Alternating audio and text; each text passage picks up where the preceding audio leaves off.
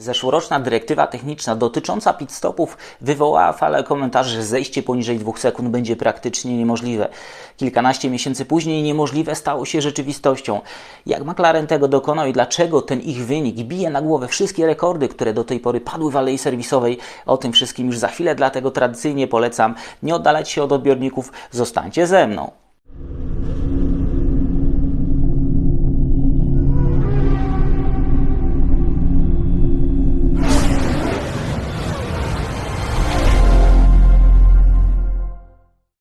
Jest sobota, 6 listopada, Daniel Biały, Echa, padoku. Aleja serwisowa zawsze była miejscem rywalizacji. Zespoły, wdrażając coraz to nowe rozwiązania, były w stanie urywać kolejne części sekundy, ale jednocześnie zmniejszał się tak zwany margines błędu.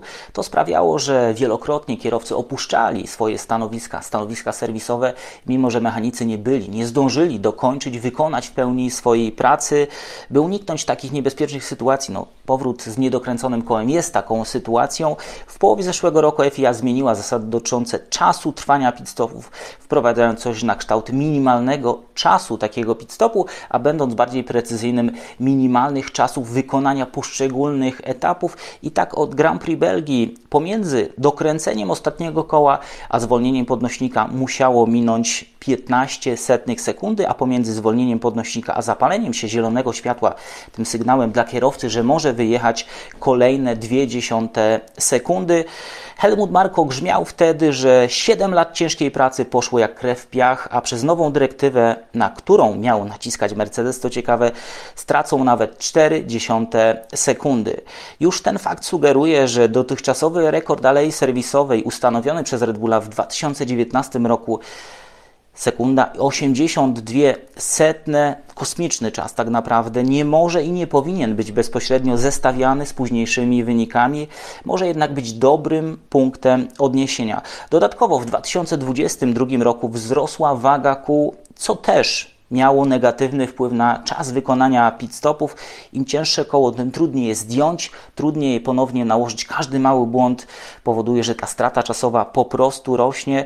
Więc teraz zobaczmy, jak te zmiany w przepisach wpłynęły na czas wykonania pit-stopów. Żeby pokazać ten wpływ zmian w przepisach na czas obsługi kierowcy, przygotowałem specjalne zestawienie, na którym na górze macie pokazany ten czas rekordowy Red Bulla. Sekunda 82 setne, naprawdę kosmiczny czas, ale tak jak powiedziałem wcześniej, on nie może być do końca dzisiaj brany pod uwagę jako rekord w tych nowych realiach.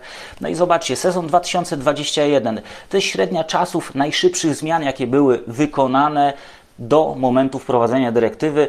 Ten czas wynosił 2 sekundy i 5 setnych.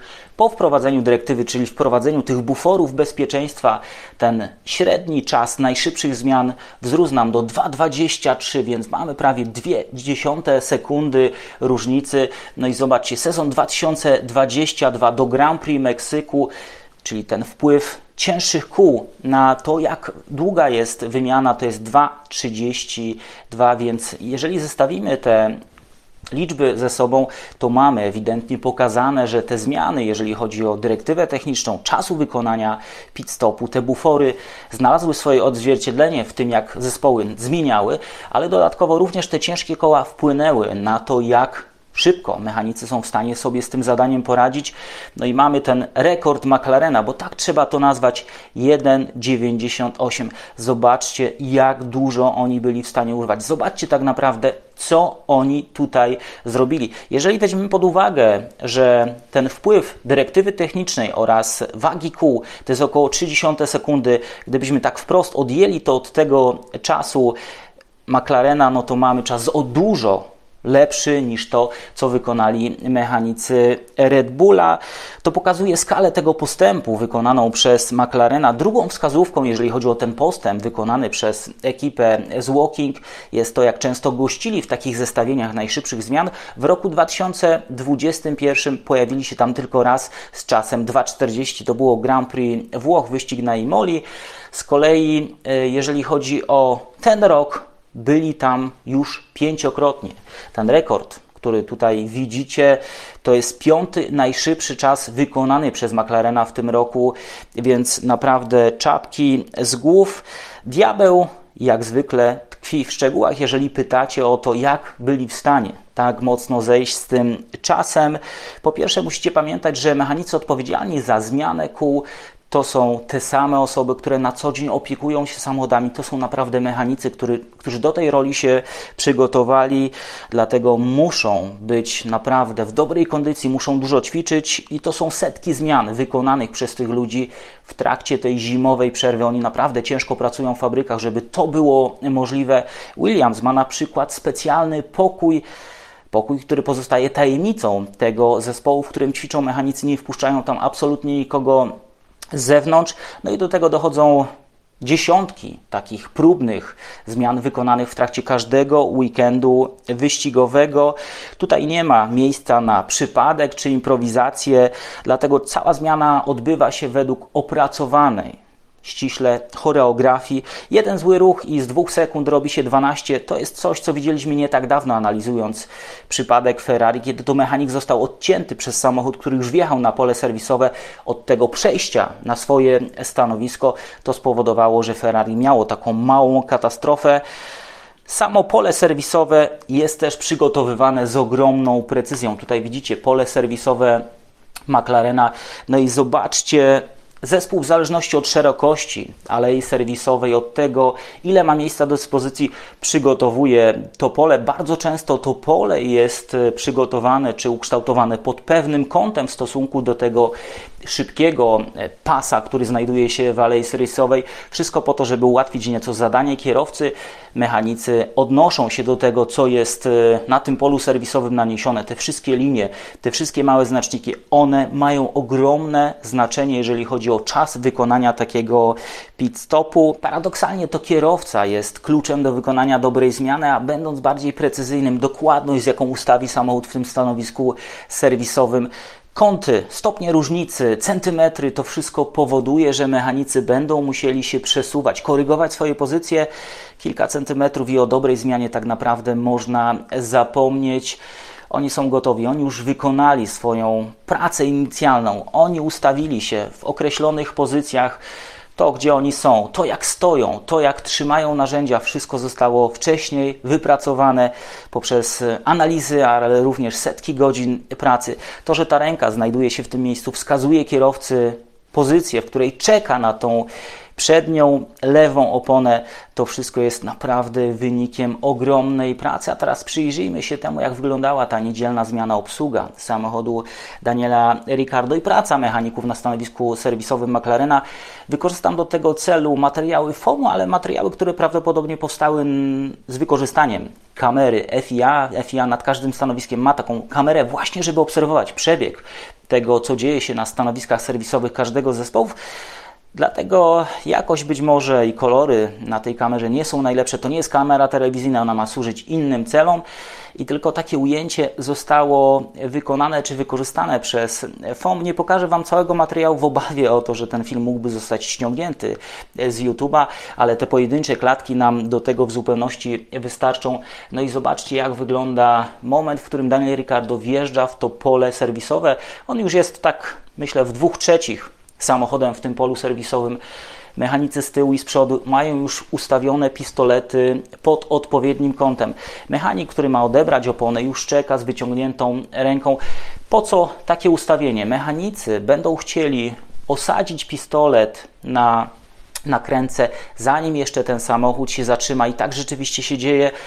Ten pierwszy kontakt pistoletu z kołem następuje, zanim samochód się zatrzyma. No i zobaczcie, tu jest moment, w którym mechanicy, przynajmniej ten mechanik obsługujący lewą przednią oponę, już osadził pistolet. On już rozpoczął proces odkręcania nakrętki, mimo że koło nie jest jeszcze w swoim miejscu, mimo że czas, który tutaj widzicie nałożony przez FOM, wskazuje 0,0. Ten cały proces się zaczął. To jest też możliwe dzięki narzędziom, o których powiemy sobie za moment. No i zobaczcie, moment rozpoczęcia zmiany. To koło jest odkręcone, kiedy na liczniku mamy 1/100 sekundy czasu pit stopu tak naprawdę, więc to wszystko dzieje się z niesamowitą precyzją, ale również w ogromnym tempie. I kolejny ważny moment. Wszystkie koła zostały zdjęte, kiedy na liczniku mamy 62/100 sekundy. To jest niesamowity czas, jeżeli chodzi o obsługę.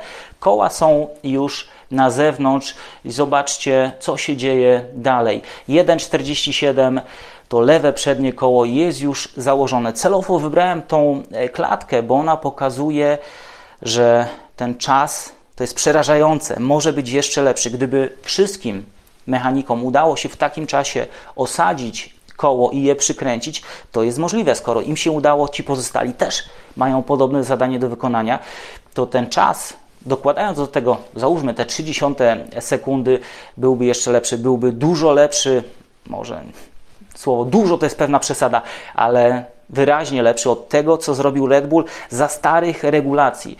No i ostatni moment, 1,75. Dopiero teraz wszystkie koła zostały przykręcone, są na zielono.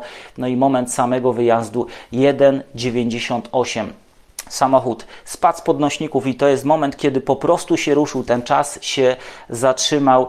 Niesamowita praca. To, co zrobił McLaren, moim zdaniem zasługuje na większą uwagę, dlatego właśnie powstaje ten film, bo to trochę przeszło bez echa. Nadal ten rekord Red Bulla jest wskazywany jako ten najważniejszy, natomiast myślę, że to bije na głowę wszystko, co do tej pory widzieliśmy w alei serwisowej.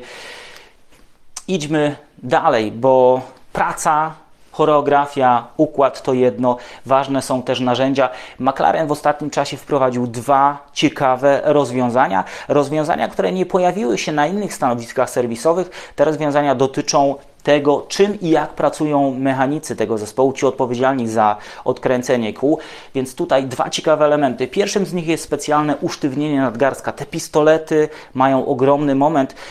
Być może ktoś doszedł do wniosku, że można zrobić to jeszcze szybciej, ale nie będą w stanie tego wytrzymać naturalnie nadgarstki, więc potrzebne jest odpowiednie wzmocnienie i zobaczcie, tu jest taki właśnie pokazany w dużym przybliżeniu element, który pozwala na wzmocnienie tego nadgarstka poprzez przekręcenie tego mechanizmu, który jest tutaj, usztywniamy albo nieco rozluźniamy nadgarstek. To nie jest nowe rozwiązanie. McLaren czy mechanicy McLarena korzystali z tego już w zeszłym roku. No i drugi element, bardzo ważny, pistolety. Pistolety, które mimo że mają standardową konstrukcję i dostępną dla wszystkich zespołów, inaczej, na rynku można nabyć takie same rozwiązania, są obudowane przez zespoły w to, co im jest najbardziej potrzebne, w to, co im najbardziej leży. McLaren stworzył bardzo ciekawe rozwiązanie takiego LEDowego krążka, który znajduje się na głowicy pistoletu. Krążka, który zmienia swoje kolory w zależności od stanu, w którym jest sam pistolet. Czyli w momencie odkręcania, tak jak tutaj widzicie, ten krążek, te diody świecą się na biało. To jest wyraźna informacja dla mechanika, w jakim trybie w tej chwili jest pistolet. Co dzieje się dalej? Potem prawdopodobnie po odkręceniu koła pistolet automatycznie przechodzi w tryb przeciwny, czyli w tryb zakręcania. W momencie zakręcania pojawia się kolor niebieski na tym ringu i co ciekawe, na co zwracają uwagę eksperci F1 TV, to światło odbija się również na krawędzi felgi. To powoduje, że mechanik otrzymuje bardzo wyraźną informację o tym, w jakim trybie jest pistolet, jak dużo jeszcze zostało do wykonania i ostatni moment, potwierdzenie. Dokręcanie zostało zakończone. Odpowiedni moment został osiągnięty, kolor zielony, który również odbija się na krawędzi felgi. Jest tutaj pewien stopień automatyzacji. Oczywiście mechanik ma poprzez przyciski znajdujące się na takim kluczu pneumatycznym możliwość odwrócenia tego całego procesu.